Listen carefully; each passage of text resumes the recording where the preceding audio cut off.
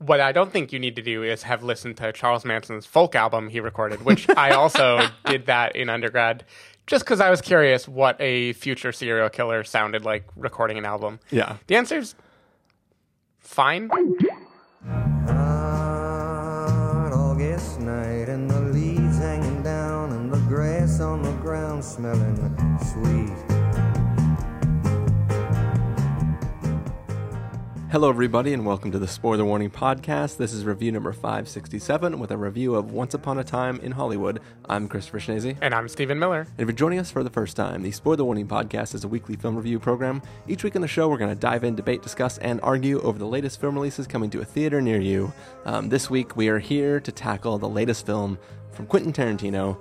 This is a film that Stephen saw at Cannes. I saw just this past weekend, or last night, actually. Saturday. I saw it Saturday. Anyways, unimportant. We're here to talk about this film. Before we get started, this film is a fun little film from Quentin Tarantino that involves some people who existed in real life.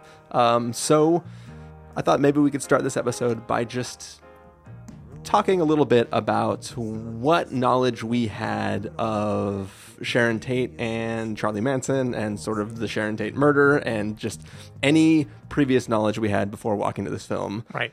Where were you? Yeah, so I would say I was at the casual but unresearched level of knowledge. Like, and maybe I should say casual if I had been around back then. Because I feel like I absorbed from my parents enough of the info. Like let's see, I knew about the Charles Manson family. I knew that he had kind of a cohort of young women who followed him, who he talked into committing heinous murders, using a ton of justifications, including a race war and a bizarre misreading of the Beatles song Helter Skelter.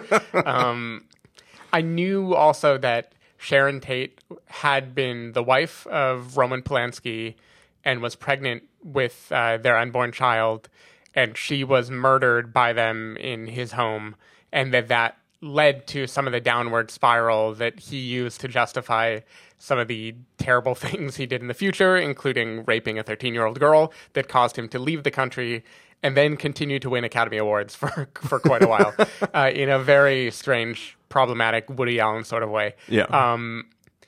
Those were the basics. Like, I didn't know how it was done. I knew there was a murder. I knew that it took place in their like fancy house, and that it seemed completely random, and that it kind of caused the era to change. And suddenly, people saw Charles Manson and company as like a harbinger of the scary new future and like society that you couldn't control anymore. And it kind of combined with the Vietnam War and all these other things to make people feel like life wasn't as happy and polished as it felt before. So that was about it. I didn't know names or details really, but I knew like the sketch of what happened. Yeah. So in the days leading up to going to see this film, I knew very little at all about the sort of that case or anything surrounding it, really. I knew about the existence of Charles Manson and the Manson family, but it was before my time, surprisingly. And I just have never cared enough to go back. Like I absorbed the existence through popular culture, but I've never really watched anything really about it or read anything about it. But I did hear David Ehrlich talking on the Fighting in the War Room podcast about the film coming out of Cannes, and he had mentioned that it may be helpful to have at least a passing knowledge of the events of the case before going in to see the film. So I hopped on Wikipedia like literally 10 minutes before going to see the film and then just kind of read briefly over who everybody was and what happened, just so I had a knowledge of who Sharon Tate was and just that sort of stuff. Yep. I guess before we get into the full review, do you think that knowledge was helpful? Yes, definitely. I definitely think the knowledge helps a lot with the tone that Tarantino is setting. Yeah. It's kind of like, it's really hard to talk about without going into spoilers, but I think it sets a sort of ticking time bomb in the movie that maybe wouldn't be implicit if you didn't know the details of it going in. Yeah. Yeah. So I think so. What I don't think you need to do is have listened to Charles Manson's folk album he recorded, which I also did that in undergrad, just because I was curious what a future serial killer sounded like recording an album. Yeah. The answer's fine. And it hasn't affected you at all. That you know of. No. But then again, the race war hasn't started yet. So. Nope, not yet. But yeah, so I would agree. I was happy that I had looked up that information. We will talk about that probably in greater length in the spoiler segment at the end of this episode. But for now, I think it's probably time just to get into a review. So we're going to take a listen to the trailer for Once Upon a Time in Hollywood, and then we're going to come back and give you guys that review. I'm Rick Dalton. It's my pleasure, Mr. Schwartz. Call me Marvin. Put it there. That your son? No, it's my stunt double, Cliff Booth. Last night we watched a Rick Dalton double feature. All the shooting. I love that stuff, you know, the killing. A lot of killing. Anybody order fried sauerkraut? Crown you Nazi bastards!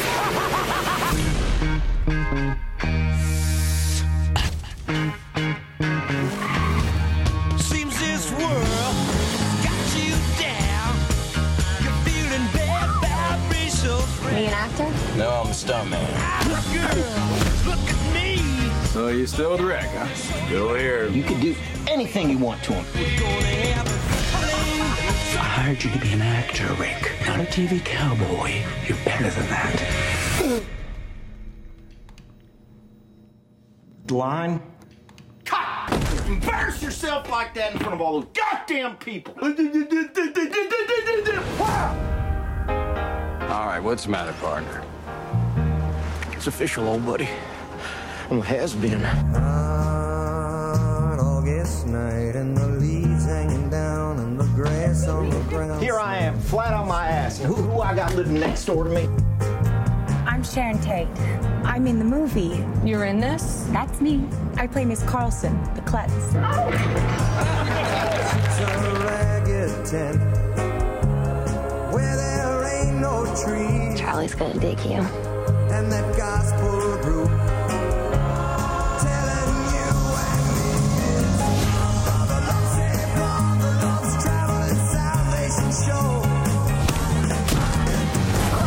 Babies and grab the old ladies and everyone goes. In this town, that can all change like that. Hey, you're Rick Dalton. Don't you forget it.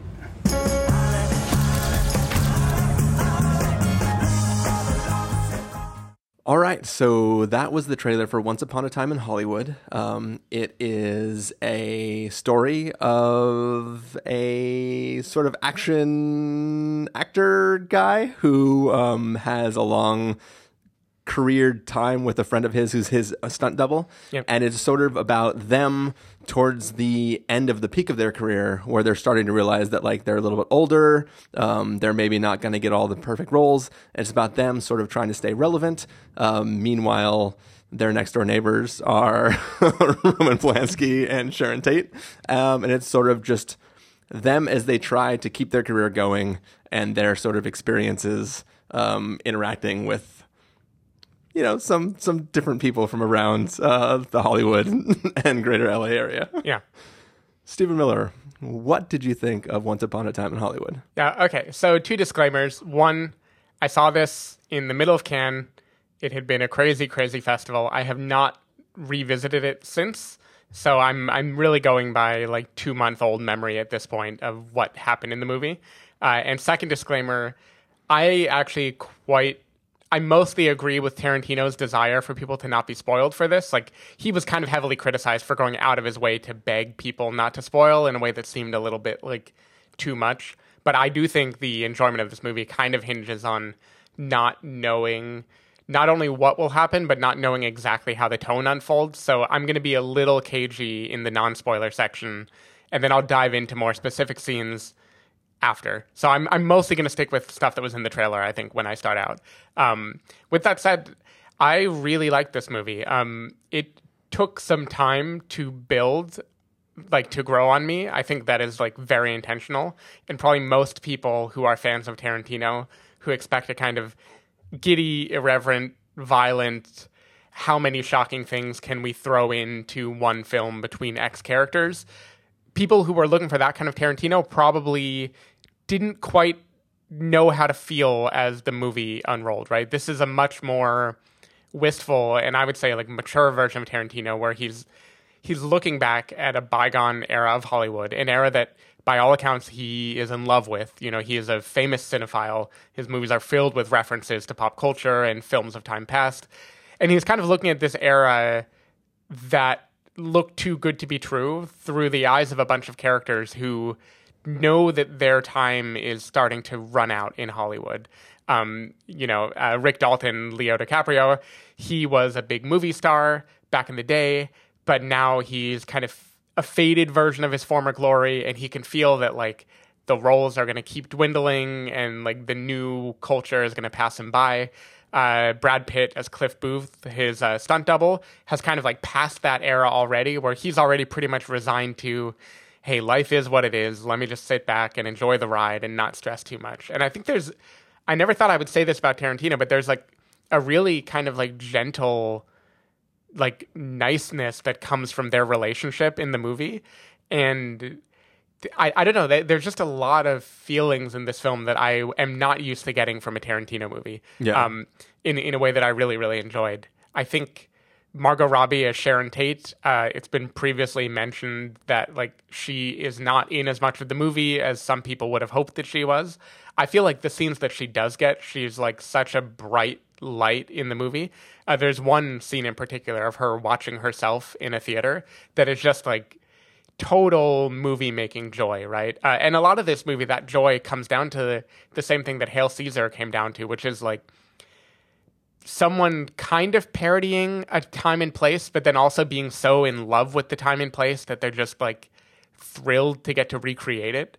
And I feel like a lot of this movie hinges on that love of what Hollywood probably wasn't, but at least what our story of what Hollywood was back before innocence was lost forever. Yeah. And I think like it has that on the one side, and then it has this undercurrent of the ticking time bomb of the Manson family murders and the social upheaval that happens, and then like little hints of violence and violent pasts that kind of like any Tarantino movie, like there are long moments where you're getting to know characters and then you're waiting for everything to explode. And I think what's interesting about this movie is he lets the long moments be way longer than usual. And so what you're left with is this kind of like interesting tension where like I really liked where it was, and then also I was like, okay, what the fuck is he going to do with this? Yeah. And it's going to be hard to say more about that without going into spoilers, but I do really enjoy what the fuck he did with it. But yeah, I think like everyone is amazing here. I love Leonardo DiCaprio in this movie. I think Brad Pitt is like probably the best I've ever seen him in terms of actually acting. Like he always has that swagger, but I feel like him playing a middle-aged like stuntman whose time has maybe run its course, like that just felt like so meta in terms of like the softness he kind of brings to the role behind the kind of violent, I could totally beat you up if I wanted to attitude. I really loved them, and Margot Robbie, obviously. I also felt like most of the time with the Tarantino movie, I feel weird about the way he uses race and stuff to try to like poke you in the eye. You know, he famously has the N-word 1 billion times in every movie. This time, he tones that down. Like I don't hippie is his N-word in this film. Yeah, exactly. like he has hippie, but I feel like there isn't as much stuff, with two exceptions, both of which I don't know how I feel about, and I like really enjoyed at the same time. One is in the trailer, is the Bruce Lee fight scene. Yeah. I think that is a great scene that is very funny in a way that is not a caricature of who Bruce Lee was. Like it seems like a pretty good homage to him, but I do feel like the way the audience laughs can also be not great, you know, so that's one. And then the other, there's a line, it's the only line in the movie that has like really stuck with me. Is it alliteration? It's Leo DiCaprio has been like lamenting that his career is over when he's talking with Brad Pitt in a diner, and they're in the parking lot, and he bursts into tears and he hugs him, and Brad Pitt, to calm him down, goes, now, don't cry in front of Mexicans. and just I like. It means nothing. Yeah, it's it means just nothing. Like it's just like the weird, casual, like yeah. I don't know. There's just something about those characters where it's like he just has like little hints of the like I'm gonna provoke you style from before, and then mostly he sands the edges off of it. But yeah, I don't know. I thought it was a super well made, well paced movie. I enjoy that he toned it down for once. I feel like it's really cool to let the other aspects of his filmmaking shine. And yeah, I was a fan. Yeah, I kind of love this movie. And it's weird too because there's the movie he made, and then there is the movie that's there, and I feel like I shouldn't like this movie. It's like everything I love about it is just kind of knowing what I'm seeing and like seeing Tarantino reuse people he's used from past films, having characters mirror sort of relationships from other films, seeing just like the art of what he's doing and the way he's playing with it and the way he is taking like your ideas of what you're supposed to expect from his films and playing with it. But he's also commentating on like, you know, as we said, these characters are sort of aging out of their profession, and Tarantino's basically retiring after this film if you don't count Star Trek. I mean, sure, he might make another film, but like in theory, he's at the end of his sort of like main career right now. He is sort of aging out. If you talk to certain people on the internet, his style and tone and feelings towards people in the world, maybe this is not the time for him to be making his type of movies anymore. Mm-hmm. And I think that like there's no way he's not aware of that. And he's sort of building a film about people who are maybe extending beyond where they need to be in life and in their career. And he's like making this incredibly compelling film that's sort of set once upon a time in Hollywood, but it's really just about the relationships between these characters and how they're experiencing life. And like you talked about like sort of the relationship between Leonardo DiCaprio and Brad Pitt, and it could have been like A Star Is Born sort of thing where one guy is tanking his career and the other guy is like, I can't let you drag me through all this shit. But it's really about this camaraderie between these two people who have spent a lifetime being just together all the time, and they have this shared experience with everything, and they're sort of just inseparable. Yeah. And they have sort of this like just this lifelong forged bond that is just like permeated through every ounce of their ability. And there's not a rivalry between them. There's not any resentment or anything. Like even scenes where like Leonardo DiCaprio is taking a job and he can't let Cliff be his stunt double. It's kind of like, yeah, well, I know how it goes. It's not. It's not like, oh, I can't believe you left me behind. And it's not a rivalry. It's just them being there for each other. And like, that's really compelling. And just, I don't know, the moment to moment beats of this film there's just constant like smiles or enjoyment or really fun experience of just sitting through and watching it. And then the other thing he does, as you said, like there are multiple ticking time bombs in this film, scenes that just build dread incredibly well. And this is like a 3-hour long movie. I don't remember the exact runtime, but my showing definitely was like 11:50 start time, and when I got out it was after 3. So it's definitely close to 3 hours long. And it never felt long, but there were scenes that extended the dread so long that you're just like sweating and you're anxious and you're just waiting for things to play out. And it has just a beautiful way of kind of just enjoying this ride. And then you have the Margot Robbie thing, and as you said, like she's not in as much of this film as some people would want, but when she's there, she is juxtaposing these people at the end of their career with this person who is, by all accounts, at the beginning, ready to just burst out and take off. And like she has not been there long enough to be instantly recognizable on the street.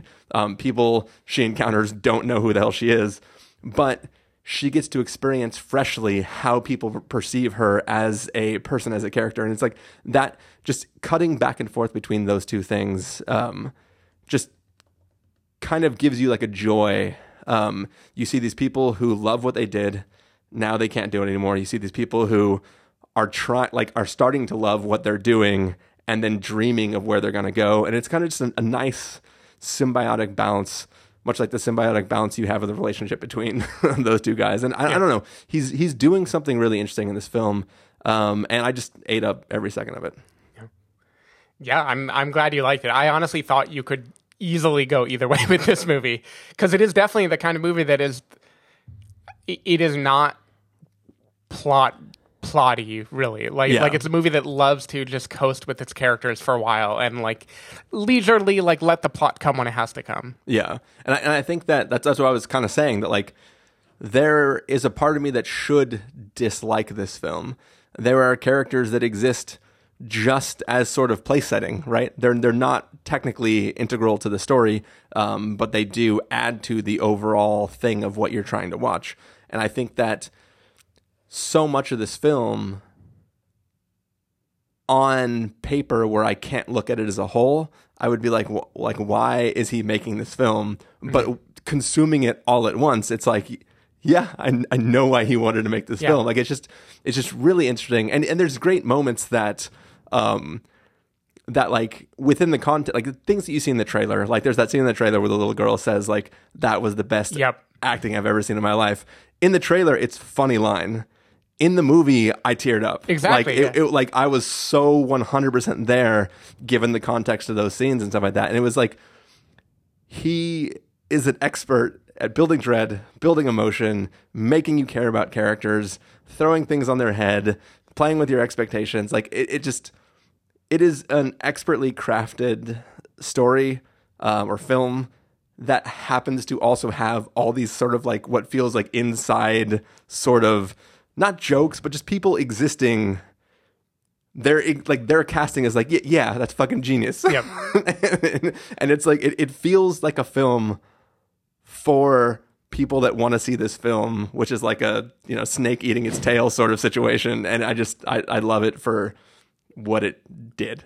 Definitely. And so you talk about building dread, and I think one thing, like all of Tarantino's movies, he peels back the curtain a little, like he shows you the craft and then he makes the craft work anyway. Like Pulp Fiction opens with a definition of what pulp is, and like all these movies have like little things where you're like, God damn it, I know what you're doing and I love it anyway. In this movie, he really peels back the curtain even more, I think, because some of those scenes that build intensity, one of them is the scene you mentioned where Rick Dalton is in doing his TV show, the big villain moment in his show where the little girl is also present.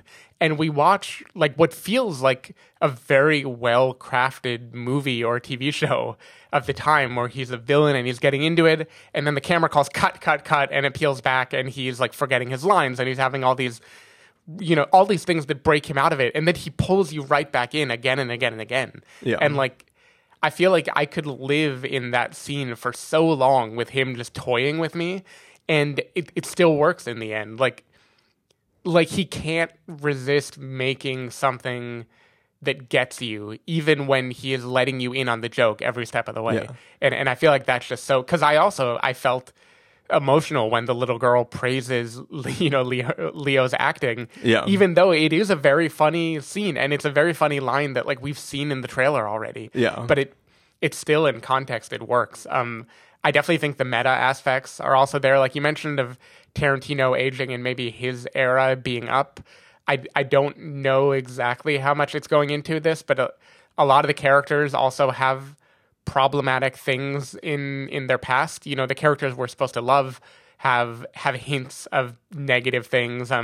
There's also kind of things going on in the context of the movie that like in 2019 Me Too era especially feel strange. Like we all know what would happen with Polanski. He'd be a director that we don't exactly root for anymore.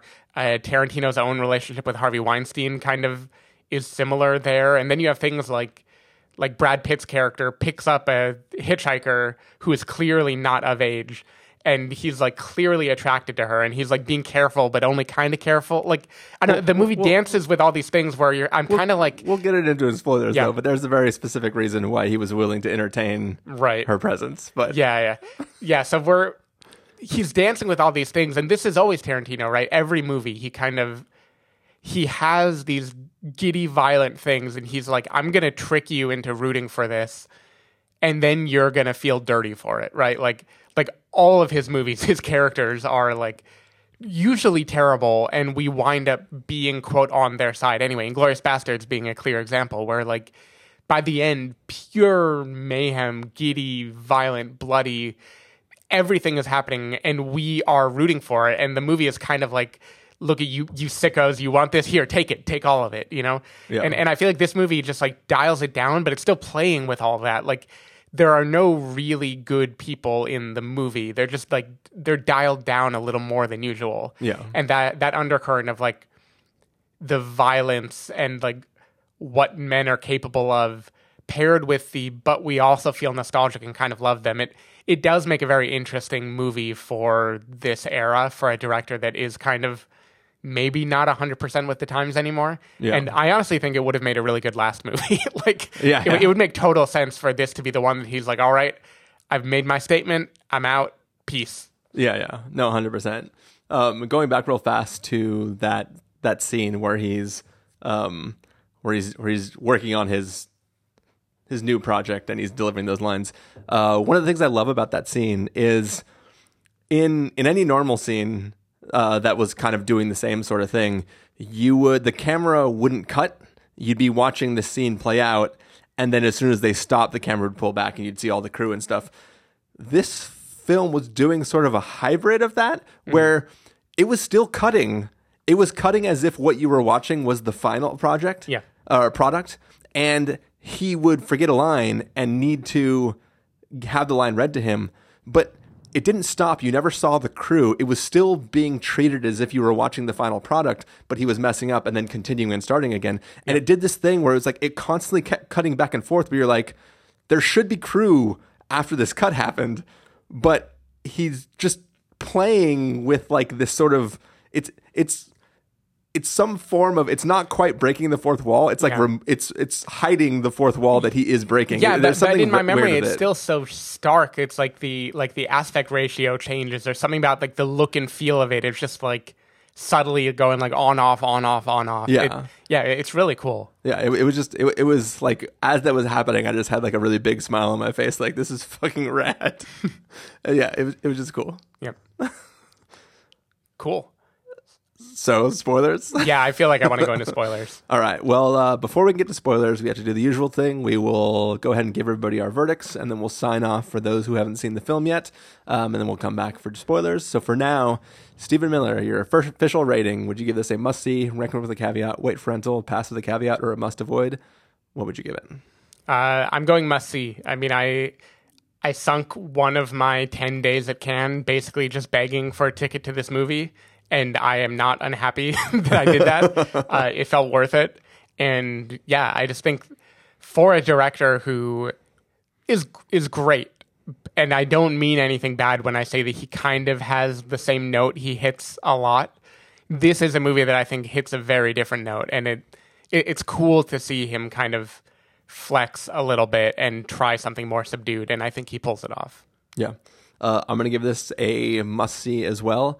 I'll put the tiny little caveat that you should at least look up the Sharon Tate murders. Yeah. Just if you haven't seen it already, it'd take you 30 seconds just to get as much information as you need to make it worth it. I mean, honestly, if you listen to this, you've probably learned enough about the murders at least. You know they happened. Yeah. Basically, all you have to know is that there was a woman named Sharon Tate who was murdered by some people from the Manson family. Yep. And that's enough to give you what you need for any relevance that has on this film. But yeah, it's definitely a must-see for me. It was a very, very, very fun ride. All right. For those of you who aren't going to stick with us through spoilers, Stephen Miller, where can people find you throughout the week? People can find me at twitter.com/sdavidmiller or sdavidmiller.com. People can find me at ChristopherInRealLife.com or Twitter.com/ChristopherIRL. You can find the podcast over at thespoilerwarning.com, where you can get a bunch of the back episodes of the show. If you want to subscribe to the show, you can do so in Overcast, Stitcher, Apple Podcasts, or wherever podcasts are found. If you want to know when the episodes go live, you can follow us at Twitter.com/SpoilerWarning, Facebook.com/TheSpoilerWarning, or Instagram.com/TheSpoilerWarning. If you want to get a hold of us directly, you can send an email to fans@thespoilerwarning.com, or you can use the contact form on our site. Music for this episode will come from the soundtrack to Once Upon a Time in Hollywood, so hopefully you're enjoying that.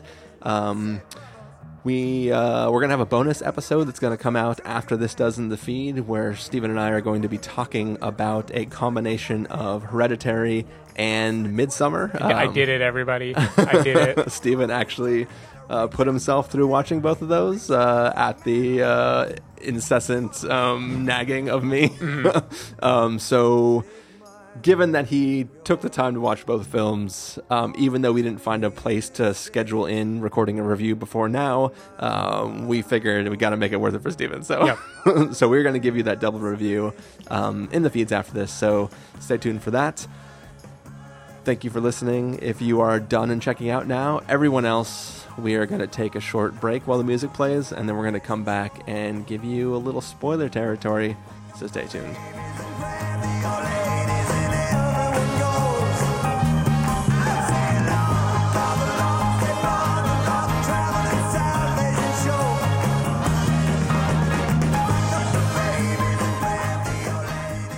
All right, so we are back. This is Spoiler Territory. It's the after part of our review of Once Upon a Time in Hollywood, where we are going to be talking full-blown spoilers for that film. So, do you want to skip right to the good stuff, or do you want to take a step back and kind of cover some other things beforehand? Let's take a step back and cover just a few. There aren't many, but one that I didn't want to reveal, because I don't remember if it's in the trailer, is when Brad Pitt's character goes to Spawn Ranch, where the Manson family are living. The basically abandoned Western movie lot that is now home to all of these hippies, mostly girls, who have this like undercurrent of menace to them. I did not know that the movie was going to go there. Like I didn't think that. I thought Rick and Cliff were going to be just bystanders who happened to be nearby when the Tate murder is taking place, and that there was going to be no intersection beyond that point. And so when Brad Pitt goes there, I was filled with like oh shit, this movie just got like way more interesting. And I love the way that those scenes build dread. I think there's just something really eerie about the behavior of all the actresses there, almost all of whom I feel like are like young or former child actresses. Or, like there's something weird going on there where there's like an added element of like, not fetishizing, but there's something going on where it's like you feel extra weird about those characters in a way that I really dug.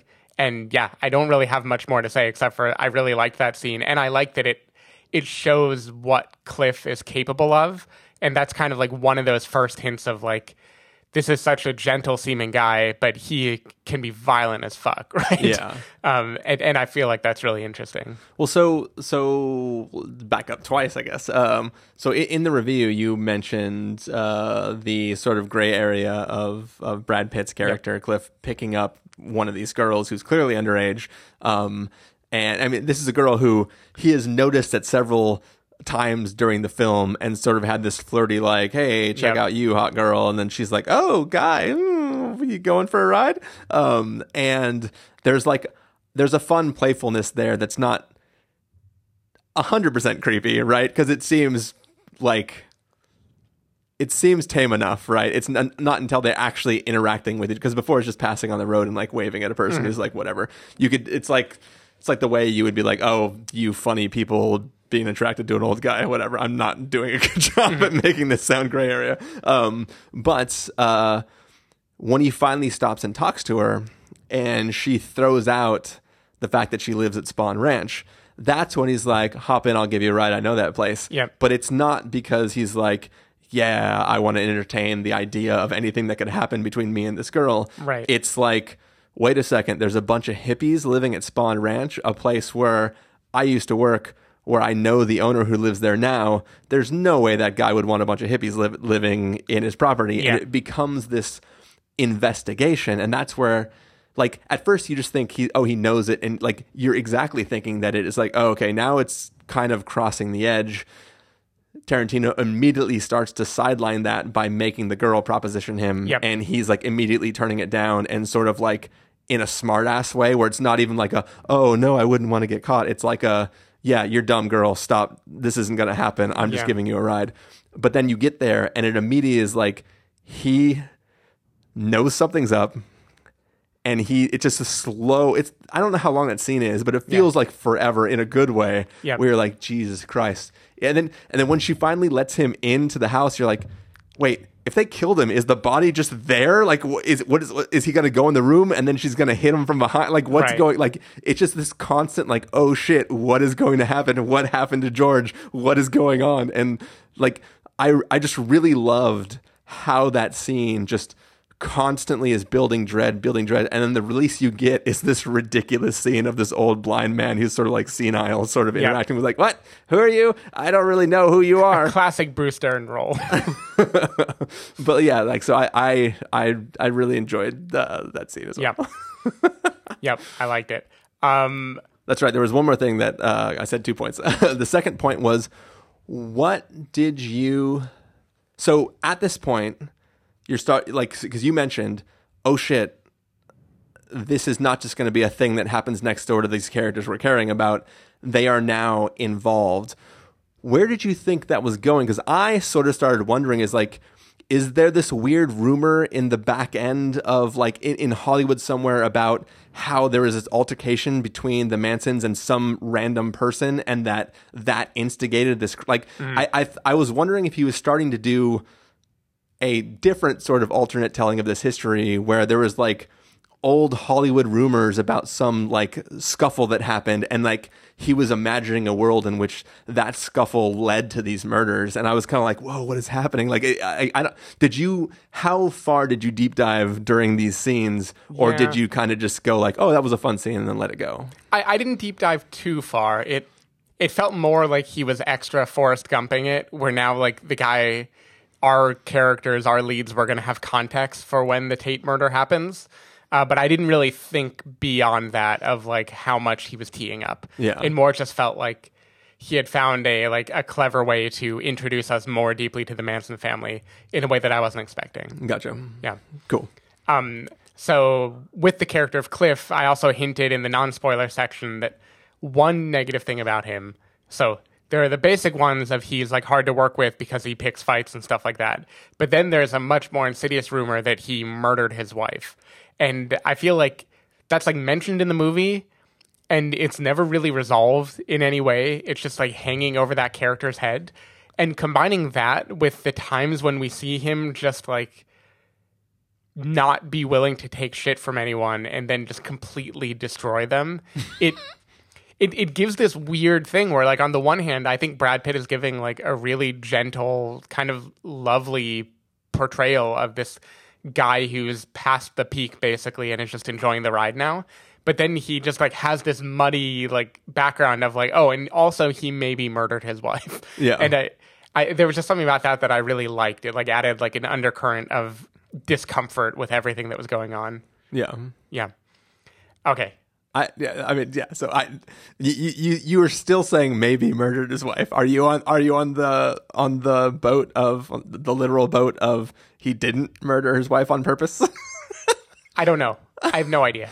I think he probably murdered his wife. He probably at least like had a violent reaction to something that ended with his wife being dead. Yeah. I mean, like So, I mean, we're in spoilers now, so it doesn't matter. But for the context of anybody who happens to be listening for some reason who hasn't seen the film, he is on some sort of vacation trip with his wife, who is, we'll just say, not the most exciting woman to be around.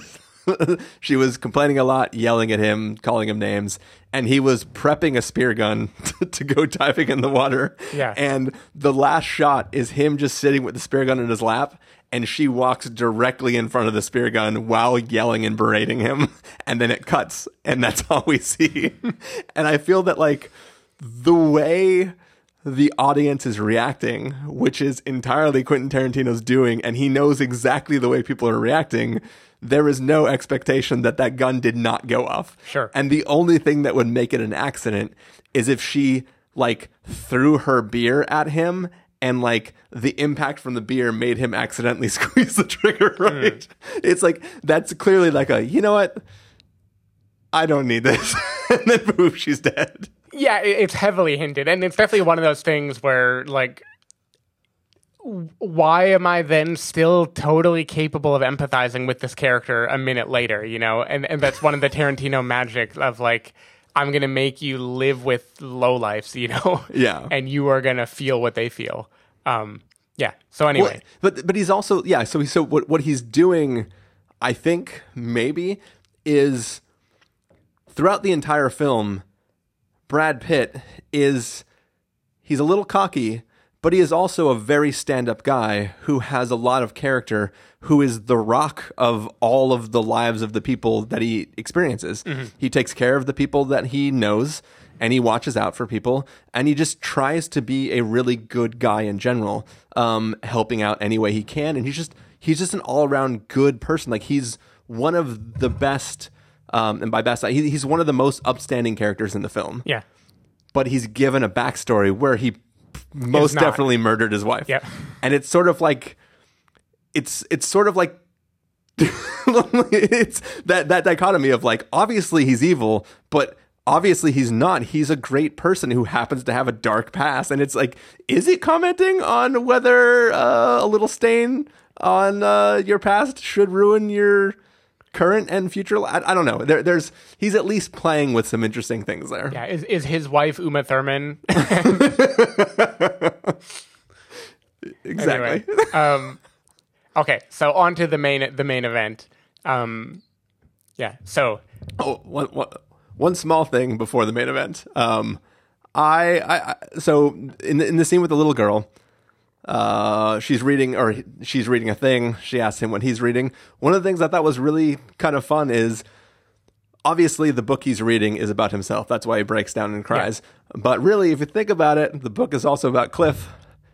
All the way down to the injury that Cliff receives is the same injury that this Bronco Buster receives, right? It's about a guy who is towards the end of his career and then hurts his hip, and now he can't do the things he does. Cliff receives a hip injury by the end of this film. It's not only is it the story of Rick Dalton, but it's also foreshadowing of the story of Cliff. And in classic fashion, Cliff is the one that had the actual violent thing happen in place of Rick Dalton. Yep. Classic stunt double. Think about it. It's amazing.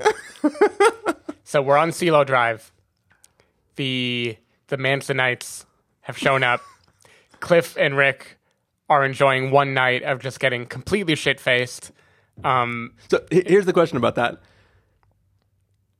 Was he literally just going out to walk his dog? Because I thought he said, let's go home. And he's walking away, and then he just comes back up the driveway and into the house again.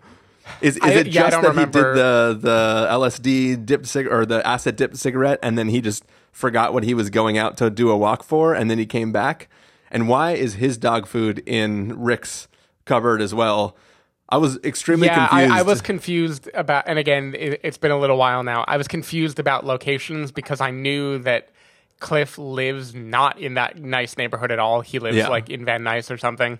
And yet he is there and there's dog food and his dog is eating there too. Yeah. And it is also after they came back from Rome where they've been doing a series of these spaghetti westerns. So in theory, he does have more money than he may have had at the time that he was living in the trailer. Yeah. But yeah. Yeah. I don't know.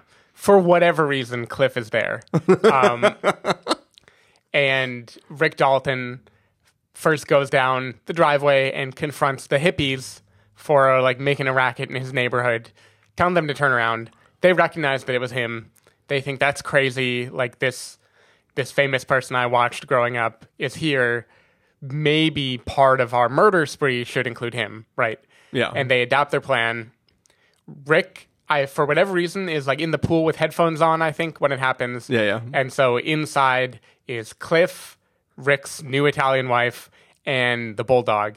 Yeah. And what follows is just all of the Tarantino bloodshed that like has been like sitting in a pressure cooker this whole time finally explodes in just a ridiculous fight, basically. Yeah. That culminates not only in the bulldog viciously attacking someone, which is awesome, in Cliff getting stabbed in the leg, but also with Rick going into a shed, pulling out the flamethrower that we've seen from his Hope You Like Fried Sauerkraut movie, and flamethrowing one of his attackers in the pool.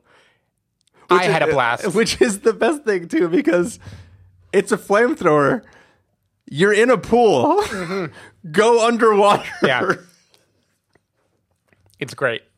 It's great. And like, I know people, even word of mouth, I heard like right after the screening at Cannes, people were torn about that. Like, why take a real event where like we are familiar with the character? Are you kind of like making a mockery of it? Are you turning it into this weird revisionist history? And of course he did it before with Inglourious Bastards. Django is revisionist too. This is not the first time he's like altered the way history happened. Those are interesting things to think about. I had so much fun with it. Yeah. And I love that because of the at least vague familiarity with the Manson murders, like I knew what was going to happen. And when it doesn't happen, when it becomes such a like joyous revolt and the old guys, the old guard, the people who are passing away, like passing on so the new guard can come up, they have this final moment of being like, no, we are changing history. And then the film just totally ends in a different place where Rick is now meeting with Sharon Tate and Roman Polanski. He maybe has a bright future ahead of him. Like, I don't know. I found it really fun and interesting in the way that it decides to just like, fuck it, I'm having one more ride. And then it just like goes for it. Yeah, no, I had the same reaction too. Like, even up until that moment, I was not expecting them to kick in their door, right? Yeah. Like I was waiting for the whole thing being, he encountered these people, he knew they were weird, the murders happen, they either hear it, whether or not they hurt or capture them, it's a thing where like now these, like, they're a witness to a thing and they know exactly who these people are and where they came from, and they have the information that leads to them being caught or whatever. Mm-hmm. So it would still be revisionist history, but it would be, I could have never dreamed that it would be like, nope, they came here instead, and boy, were they in for a surprise with what they got. So I like it blew my mind. And I was like, oh shit, this is like, of course in Inglourious Bastards, we're happy to kill Hitler in the most gruesome, crazy way. And that felt like this specific story, right? It didn't feel like he was like, well, people are just going to think that we got Hitler, right? Like it felt like its own sort of like, hey, we know the way the war ended, but what if it ended with a little cherry on top, right? Yeah. This was just like insane. It was one of those things where it's like, you want a slow clap? You're just like, holy fucking shit, you did it. Mm. But yeah, it is like, it wasn't until like a few hours later where I was like, is that responsible to handle the story that way? It's kind of like after the fact. It's like in the moment, you're so cheering. And once again, Tarantino loves to do this, like in Inglourious Bastards. Like, we spend all this time watching them brutally kill Nazis, and then we get to that theater scene where the Nazis are watching a film where they're brutally killing the British. Yeah. And we're like, oh, that's right. We're evil monsters. Yeah. In this film, you're like, that was fucking amazing. And then you go home and you're like, that's kind of fucked up to the family of Sharon Tate, right? You're like, she was murdered literally like 2 weeks before she was due to give birth. Mm-hmm. Crazy. And then this is like, but what if it happened differently? What if this guy lived next door, the guy who can fight Bruce Lee, and just ended these fools? And it kind of, I don't know, it's very interesting. And it is like, even the real case in real life, it's very strange why they targeted this house, because the person they wanted to produce their special album had lived there. And they were like, well, what if we just went there and killed all the people that lived? Like Manson gave the directive, go to the house that this producer used to live in and just kill everyone there. It was so seemingly random. And the people who live in that house it's not even like the guy who lived in that house stole $8 million from me, so go kill the people who live there now. It wasn't even something like that. It was literally like, we got to kill somebody to start this helter-skelter thing, so might as well be the people who live there now. Like, it's very strange, and I know Manson, you see it in this film, but Manson visits the house looking for this guy. But it's just very strange, the real events, why they even took place, but it's also strange that he, like, I wonder, it's a wonder whether, like, anybody involved in the actual case was consulted at all. Mm-hmm. Like, just so you know, I'm making this film, and I mean, he wouldn't want to reveal what he was doing. I don't know. There's lots of questions that float around in my mind. I think so. The way I justify it, because I want to justify it because I liked the movie, is that's how that works. Yep.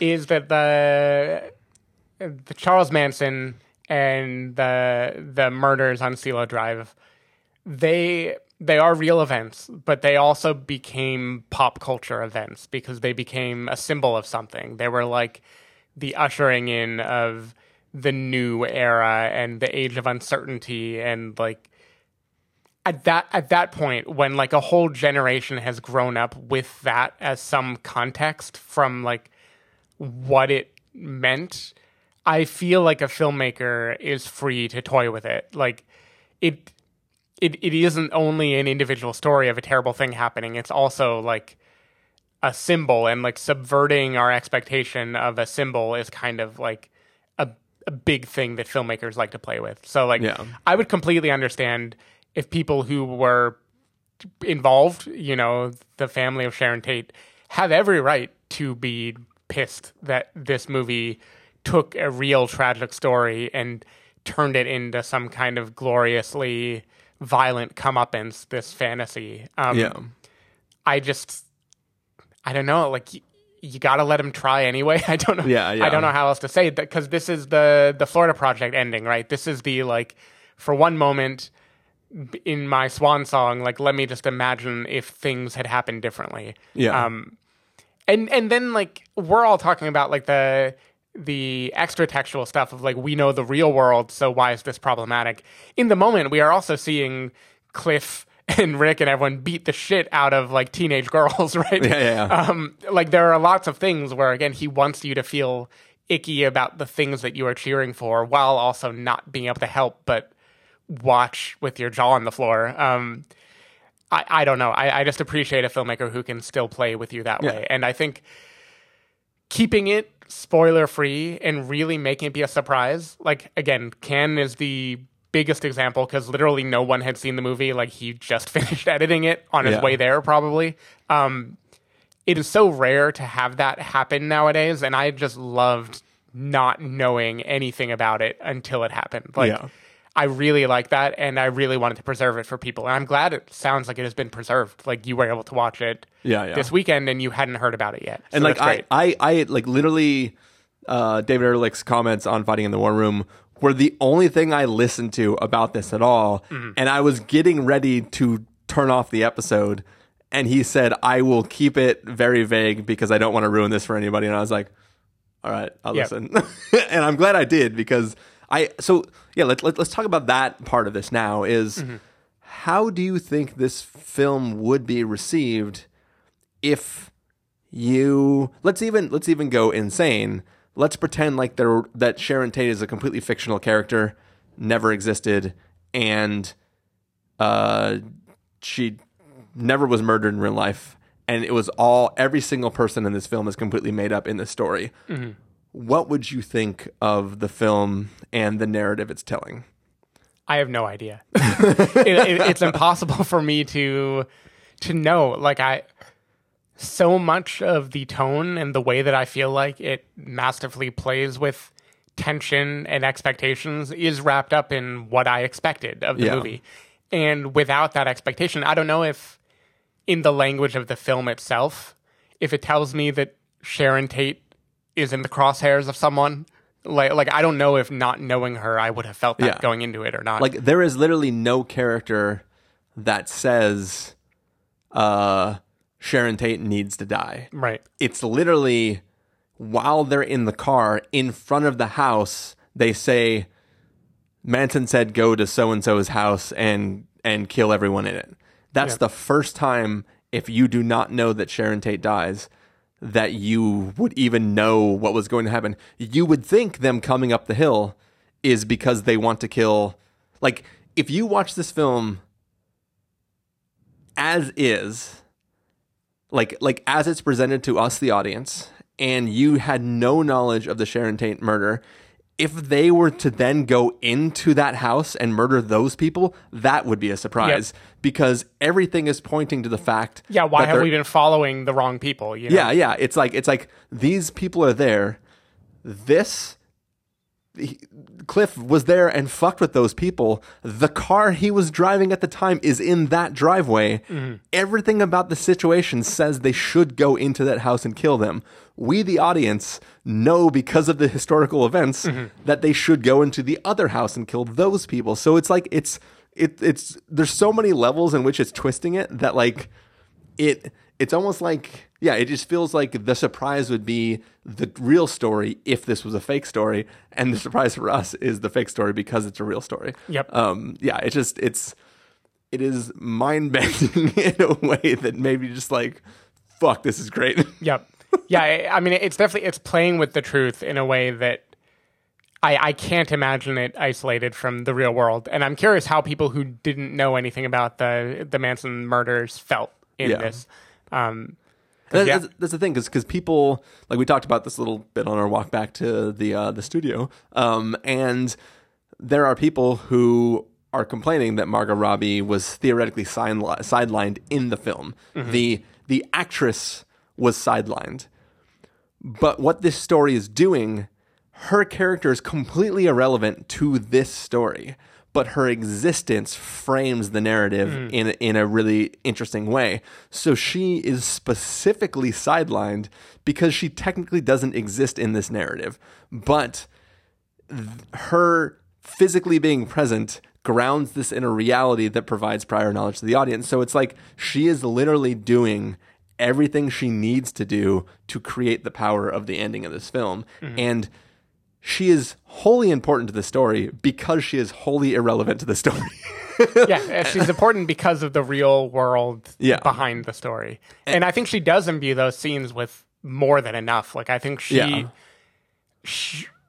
has a light about her that even if nothing else in the movie is telegraphing that she will be targeted, I am feeling the loss of Sharon Tate from that, right? Like it sets it up and it gives her kind of a chance to reclaim it a little bit. And then even though the movie is then going to twist it and make the future not happen anymore, we still got to see that. Yeah. And like there's also an interesting thing where she is not playing Sharon Tate in the movie that she watches. Like that is just Sharon Tate in the movie. Yeah. And so they even give the real actress a chance to be seen as she was seen then rather than just as the person who would be murdered. So I feel like it's a really interesting bending of truth and fiction. I can't really imagine my feelings without knowing about that. Yeah, I mean, it's this film is the starting point for a reverse It's a Wonderful Life sort of film where like somebody is imagining what if Sharon Tate wasn't murdered, and then you watch an entire biopic of this career of this woman just take off and become this star. Like all the accounts of who she was as a person by all the people at this time were like she was just like this amazing beauty and the star, and like she was gonna be like everything in Hollywood, right? And she was prematurely taken from the world. And I think that like this film ends at the place that a interesting theoretical biopic could start, or like the way a documentary about her would go would be to talk about where people expected her to be and like which roles with hindsight we think would have gone to her and how the world of that would have changed if she would have been alive to play that role and like things like that. Like there's all this interesting stuff there, and Tarantino's like, nah, go backwards. We're going to build to that moment. You can imagine the rest of that shit. And we're just going to have this crazy, awesome, like ending that's just going to blow your brain. And then there's an interesting meta story there, because if Rick and Cliff represent the old guard, and the old guard is very not perfect, you know, like today's old guard of the Me Too movement is like definitely not, you know, there are tons of problems. And the old Hollywood that he portrays here is very much like dominated by violent men. Women are like barely there, right? And it's very much a like imperfect system. But then this fantasy is that the old guard makes it. The old guard saves the day and shows the youngins how it's done. And it's so weird and loopy because they keep the future from happening, and that disillusioned future is where like Scorsese and then Tarantino come from probably. And it's like I don't know. It's such an interesting bit of revisionism because there's like the comment on himself not wanting to go away, but then the idea that like without that event, what would have changed about our past? I don't know. Yeah, and then you have like so the little girl from earlier is clearly a girl from 2019, right? Mm-hmm. Like she is this highly intelligent, precocious little girl who is like way more adult than she should be. Yet she is the one who props up him as being good. Like it's the person who should say, I don't care about you. This isn't your world. It's my world. But she's also the one that lifts him up as a thing that has accomplished a lot. Like it's doing so much random stuff that's like flipping things on its head that feels like it's conscious, but could theoretically be unconscious. I don't know. Yep. I agree. Any last thoughts, Steven? Nope. All right. Well, that was our spoiler-filled review of Once Upon a Time in Hollywood. We are going to go take off, and we're going to record a double review of Hereditary and Midsommar. We'll see you then. Bye. And cut! That was the best acting I've ever seen in my whole life. Like you.